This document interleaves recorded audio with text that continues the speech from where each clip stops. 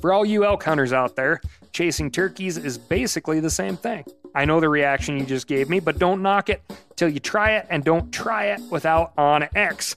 The Hunt app will not only help you find new areas on public ground, but I use it to find out landowner info to get permission on private ground that I see birds on as well. OnX Hunt has a special offer for you. Use code CAL to receive 20% off your membership at onxmaps.com/hunt and find more birds this spring. Hey, I just sat down with the owners and operators of Maui Nui Venison. They're on a mission to balance axis deer populations on Maui while giving back to the community and run a totally sustainable operation. For folks like me who want to get your own meat but aren't always successful, you can become a snack subscriber, get some axis deer sticks sent right to your door. Visit MauiNuiVenison.com. That's MAUINUI. venison.com and use promo code CAL for 20% off your first order. Outdoor adventure won't wait for engine problems. Things like hard starts, rough performance, and lost fuel economy are often caused by fuel gum and varnish buildup. Seafoam can help your engine run better and last longer. Simply pour a can in your gas tank. Hunters and anglers rely on Seafoam to keep their engines running the way it should the entire season. Pick up a can of Seafoam today at your local auto parts store or visit SeafoamWorks.com to learn more. That's SeafoamWorks.com to learn more.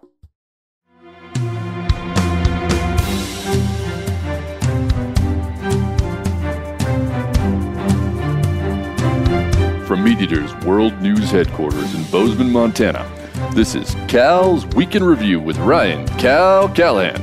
Now, here's Cal.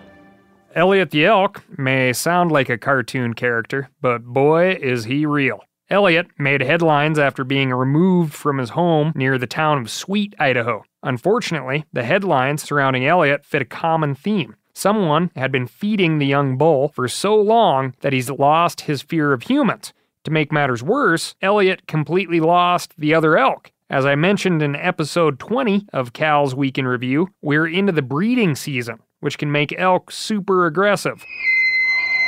Deer and elk have been lethally removed from many urban areas across the country because of aggressive mating season-related behavior. Behavior that has resulted in serious human injuries in some cases. But this particular elk has a name and a Facebook page, so he was picked up by Idaho Fish and Game and relocated to Bear Valley, Idaho. Bear Valley, Idaho is not the home of Barry Bear or Billy Bear or Yogi Bear. It's just a spot in Idaho. Officials hoped Elliot would have his best chance at reconnecting with elk there. You know, I just realized I'm contributing to the problem by bowing to the anthropomorphized vision naming an animal promotes. From here on, when I say the bull or young bull, I am referring to the, one who shall not be named. Got it? Yes! Good. Like I was saying, when the young bull was moved from his first location to the second, folks hoped that he would somehow learn to be an elk again. But he just made more headlines. This time, the young bull made the papers by hanging out with a group of archery hunters camped outside Bear Valley for Idaho's opening week of archery elk season. This group of hunters recognized the young bull both by his behavior and his recent time in the spotlight. The elk hung around the camp and even bedded down within 10 yards of the hunters, reportedly as wolves sang in the background. When Idaho Fish and Game eventually showed up to, quote, capture the bull, which the capture apparently involved opening the stock trailer door and then the bull just hopped in, because that's how he got to the place. Imagine that. They found him surrounded by archery elk hunters, making sure no one caused the young bull any harm. These hunters knew the bull lacked any education from his elk peers, and they wanted to avoid a nasty social media firestorm. If some unsuspecting hunter were to see a winter's worth of steaks and roasts rather than a social media celebrity and put an arrow through him, you can imagine the ensuing backlash. Currently, the young bull resides in the custody of Idaho Fish and Game, who are trying to find him a home. Several facilities outside the state of Idaho will take in hard luck cases like this one, an animal robbed of his wildness, whose best remaining option is to spend his life in captivity.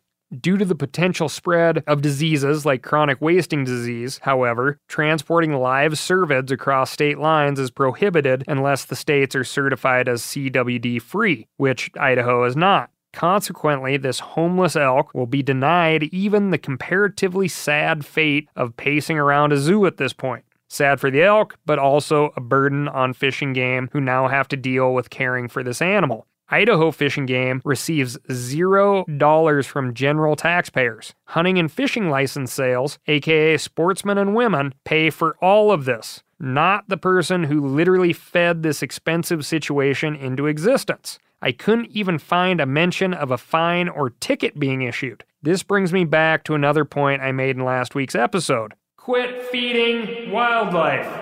I don't care how cute or majestic you think they are. I don't care what kind of relationship you think you have with them. You haven't found your spirit animal. Feeding wild creatures robs them of their wildness, and in some cases, their actual lives. Cut it out. I feel like this elk feeder missed one of life's most valuable responsibility talks. You know, the one you got when you were a kid and wanted a pet? A gerbil, a cat, a dog, a goldfish, whatever the species, the talk is the same. Being as I have never had children, I thought I would bring in a pro, MeatEater's own Janis Putelis.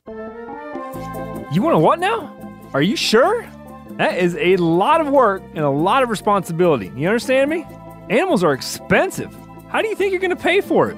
What if the damn thing gets sick? I want you to know this. They eat a lot of food, and then they poop it out. And I know you say you're going to pick it up, but I'm going to hold you to it, damn it. You can't just give it away if you get bored with it. And if it grows huge antlers and skewers some kid on their way to school, that's going to be on you. You hear me?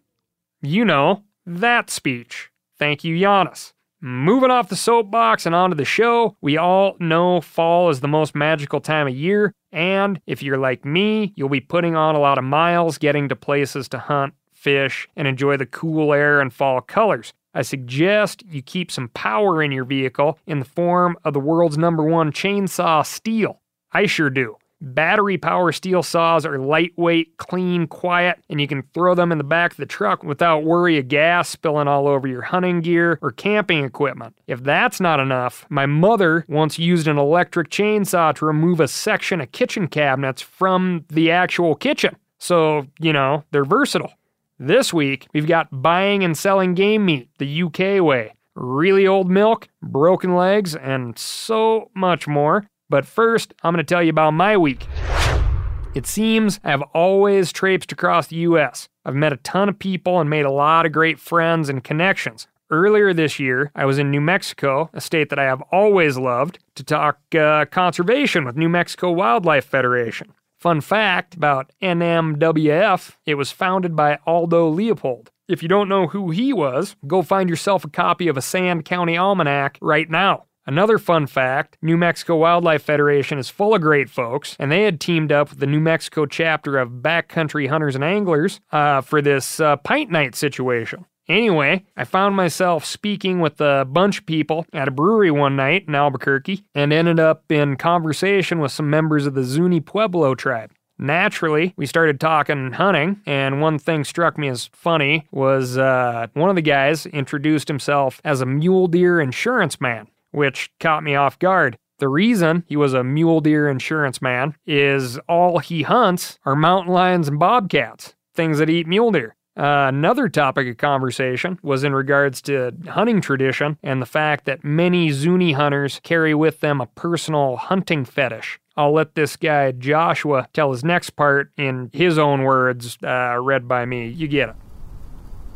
We Zunis have an oral belief that the original fetishes discovered in our homelands were of once living wild animals that were struck with arrows. These animals were turned to stone as they attempted to attack our people during our origin journey to discover the center of the world. This area is a valley basin in western New Mexico, now called Zuni Pueblo. Since then, us Zunis believe that the fetishes we carry out hunting today still hold the spirit of whatever wild animal that was entombed within that stone before it became our hunting fetishes. Thus, it is the responsibility of the artist to remove that animal from that stone and return it back to its physical being in order to aid and protect us as we carry them with us on our hunts hunts and journeys where these same living wild animals still roam.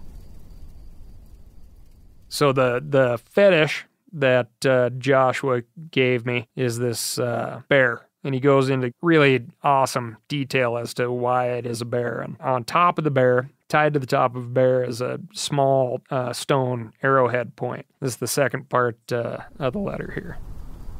The stone and arrowhead were both gathered from our reservation to create your fetish. The arrowhead that adorns the bear's back was collected by my father and is placed there to serve two purposes. The first is to ensure that we as hunters must always provide the quickest and most ethical means of harvesting that animal in order to minimize the suffering felt. It is also there to aid in protecting you. It reminds other predators that you too carry the ability and the potential to take life of whatever animal wishes to cause you harm. The stone was carved by a distant relative of mine, and he added some personalization to it as well. On one side of the bear, you will notice a traditional turquoise arrow line. We consider the arrow to be the heart line and serves as a reminder to us that although the bear is made of stone, the spirit and lifeline of the animal remains within. On the opposite side of the bear is a coral and turquoise star. My family is known for wearing this type of star on our traditional wares. We, again, view it as a symbol of strength and protection. The artist thought it was appropriate to add this star to your bear as another way of connecting my family to you. Well, Joshua, I really can't tell you how much this means to me. I've never really been one for gifts, so I'm taking it back to New Mexico. You see, about 20 minutes after this fetish and really amazing letter landed in my lap, I received a phone call from my friend Brian Broderick telling me that another good friend, Dirk Durham, aka the Bugler, had fallen and torn his shoulder in Idaho. Dirk had a Unit 13 archery elk tag for the Gila National Forest in New Mexico, which he could not use because he can't draw his bow. This scenario of having that tag in your pocket and not being able to even attempt to fill it is basically the all-time biggest gut punch for an archery elk guy. This area of New Mexico is full of elk and is downright beautiful. I felt terrible for Dirk and relayed how bad I felt to my friend on the other line. Then, old Brian said, "Well, do you want to go or not?" 20 minutes after a real gift of a lifetime from a new friend in New Mexico lands on my desk, I get an opportunity to hunt in an elk unit in New Mexico I have always wanted to hunt. How the heck does that work? So, Joshua, I am taking my fetish back to New Mexico. It will be our first journey together. I hope I can make you and your family proud. For all you elk hunters out there, chasing turkeys is basically the same thing. I know the reaction you just gave me, but don't knock it till you try it, and don't try it without OnX. The Hunt app will not only help you find new areas on public ground, but I use it to find out landowner info to get permission on private ground that I see birds on as well. OnX Hunt has a special offer for you. Use code CAL to receive 20% off your membership at onxmaps.com/hunt and find more birds this spring. We've all seen plenty of gadgets and fads come and go, but here's one product that stood the test of time: Seafoam Motor Treatment. Lots of hunters and anglers know that Seafoam helps engines run better and last longer. It's really simple. When you pour it in your gas tank, Seafoam cleans harmful fuel deposits that cause engine problems. I'm talking common stuff like hard starts, rough engine performance, or lost fuel economy. Seafoam is an easy way to prevent or overcome these problems. Just pour a can in your gas tank and let it clean your fuel system. You probably know someone who has used a can of Seafoam to get their truck or boat going again. I guarantee you've listened to them because I use it regularly. People everywhere rely on Seafoam to keep their trucks, boats, and small engines running the way they should the entire season. Help your engine run better and last longer. Pick up a can of Seafoam today at your local auto parts store or visit seafoamworks.com to learn more. Now, a lot of you guys are familiar with the old hunting tradition of eating, some organ, the heart or a chunk of liver, off the first animal you kill. I had that when I was a little kid, and it was a big deal. Organ meats were always prized by frontier people who knew the importance of getting a lot of different minerals and nutrients. And, as often is the case, those guys were onto something. because organs are among the most nutrient-rich foods on the planet. And you can get the same benefits your ancestors craved via convenient daily capsules from Heart and Soil, made exclusively from regeneratively raised, grass-fed, and finished cattle. Heart and Soil's unique freeze-drying process means all those important nutrients are trapped in, ensuring you experience every one of the benefits of nature's superfood in a clean, convenient, taste-free capsule. Find out more at heartandsoil.co and make sure to use code MeatEater for 10% off your purchase. That's heartandsoil.co. Use the code MeatEater. So, we just said so long and good luck to Elliot the elk, he who should not be named. Let me introduce you to Broken Leg the lion. Broken Leg lives on Santa Ana Pueblo, a 79,000-acre area located in New Mexico's fertile Rio Grande Valley. Broken Leg received his moniker by researchers who captured the cat and noticed a bulbous calcification on its right rear leg, the result of an old break. If humans use that same logic when referring to each other, then you could call me, old broken nose or, old torn meniscus. Oops. Biologists equipped Broken Leg with a GPS collar and kept close tabs on his whereabouts. So close, in fact, that they were able to document many of the cat's kills over a 15-month period. What they found was astounding. At the top of the cougar's menu was, of all things, badger. Broken Leg killed and ate 24 badgers during their study, which is an average of 1.6 badgers per month. During that time, the cat also ate 1 mouflon sheep, 1 feral dog, 2 porcupines, 8 beavers, and 9 coyotes. Besides odd eats, Broken Leg killed 2 mule deer, 2 antelope, and 17 elk. 9 of the elk were calves, 6 were cows, and 2 were bulls. His diet is quite impressive, and it makes me damn jealous of Broken Leg's hunting skills. I'm willing to deem this cougar the best hunter in the American Southwest, second only to Cutting the Distance's host, Remy Warren, of course. Yeah, don't get eaten. Let's hope old Broken Leg doesn't run into that mule deer insurance guy I was talking about.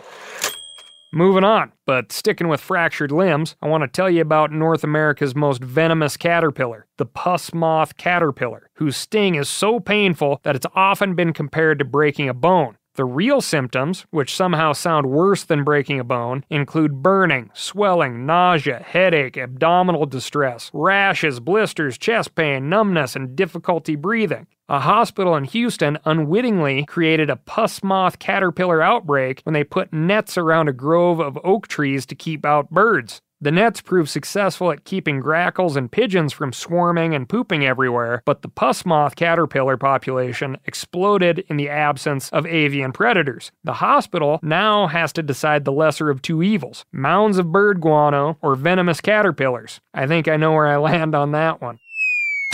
The puss moth caterpillar is about 1 inch long and has Chewbacca-like fur that houses its venomous spines. They live in oak, elm, and wild plum trees in the eastern and southern U.S. and are particularly problematic in Texas. So much so that schools in San Antonio were closed in the 1920s to get the caterpillar population under control. Isn't that like the most Texas thing you've ever heard? While most kids hope to celebrate snow days, San Antonians are just hoping for a venomous insect outbreak. Yeah! Moving on to dudes in museums, or the newly established curator beat. Turns out the majority of mammalian specimens in scientific collections have Y chromosomes. Museums collect specimens in many different ways, including donations from hunters. But hunters and museums have different interests. Hunters don't target animals because they're representative of the species necessarily. Something tells me that when Teddy Roosevelt headed over to Africa for a hunt, he lined up his iron sights on the biggest individuals he could find, which generally happened to be male. Another way museums get samples is through selective trapping, which also skews toward dudes because removing males has less impact on the population. Point is, these collections inform all kinds of science and research, which is why this imbalance matters. Research based on only one sex might give an inaccurate picture of diet, distribution, behavior, and response to changing habitat. Imagine if future alien archaeologists studied only the males of our species to determine what human life was like. If I touch that joke, it may lose me a tooth, so let's talk about teeth.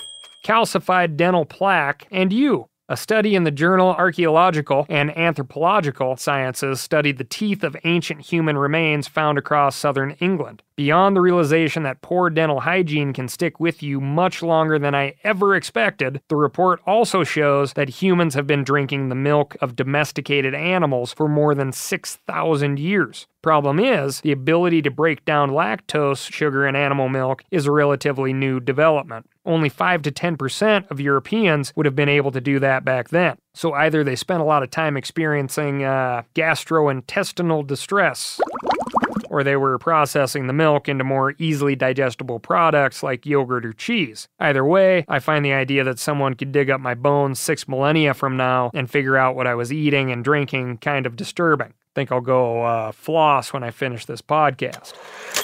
Sticking with our friends from across the pond, the British apparently have too many game birds in their freezers. I've personally never had that problem, but then again, I don't own a private wing shooting estate in the UK. The British Game Alliance is trying to export game birds to Japan, Hong Kong, and Canada so that shooting clubs have an outlet for all the excess animals they harvest. This strikes me as just plain wrong on so many levels, but then again, so does the entire European model of wildlife management. Pay to play means not many get to play. Here in North America, we decided market hunting is a pretty bad idea more than a century ago. Of course, we also have a whole system of public lands that any of us can access for hunting, fishing, and general good times outside. So comparing the two systems doesn't really work that well, does it? Since I'm talking about our amazing lands and waters and the need to care for them, I can't ignore a pretty significant rule change that's about to take effect. The federal government repealed provisions of the Clean Water Act, citing that the regulations were burdensome for farmers, rural landowners, and real estate developers. The soon-to-be strip protections were added in 2015 to protect seasonal streams and wetlands, which offer critical habitat for birds, fish, reptiles, elk, deer, moose, and other species, not to mention they make clean water and clean air for us.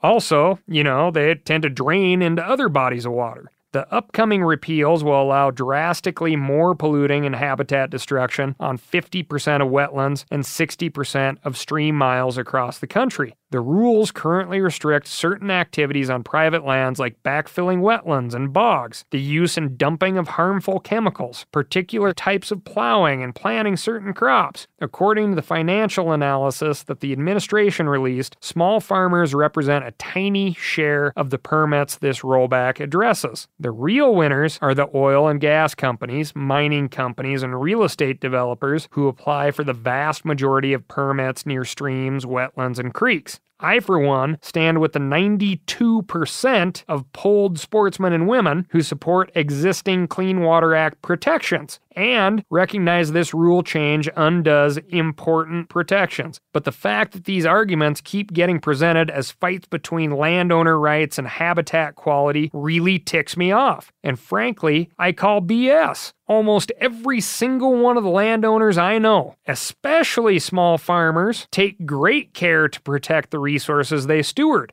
Take a poll across anywhere in eastern Montana, and you'll hear this. Good grass makes fat cattle, as they say. This rule change has little to do with those folks and everything to do with big extractive and development industries. Property rights are sacred in this country, but they shouldn't extend to having the right to pollute your neighbor or pollute water that we all share collectively. What's that saying about stuff rolling downhill? If you haven't made your weekly call to your congressman or woman, this would be a great one to discuss with them.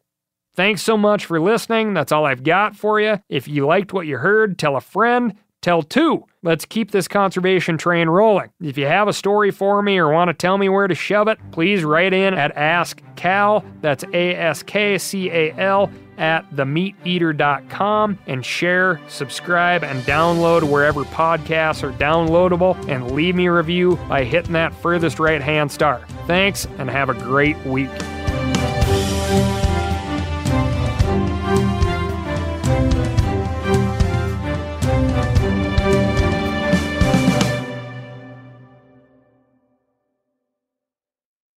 Hey, I just sat down with the owners and operators of Maui Nui Venison. They're on a mission to balance axis deer populations on Maui while giving back to the community and run a totally sustainable operation. For folks like me who want to get your own meat but aren't always successful, you can become a snack subscriber, get some Axis deer sticks sent right to your door. Visit MauiNuiVenison.com.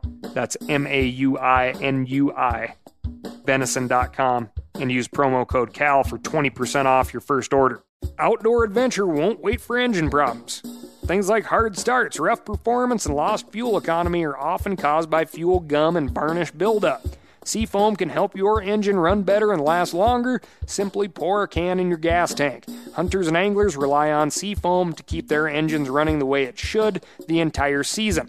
Pick up a can of Seafoam today at your local auto parts store or visit SeafoamWorks.com to learn more. That's SeafoamWorks.com to learn more.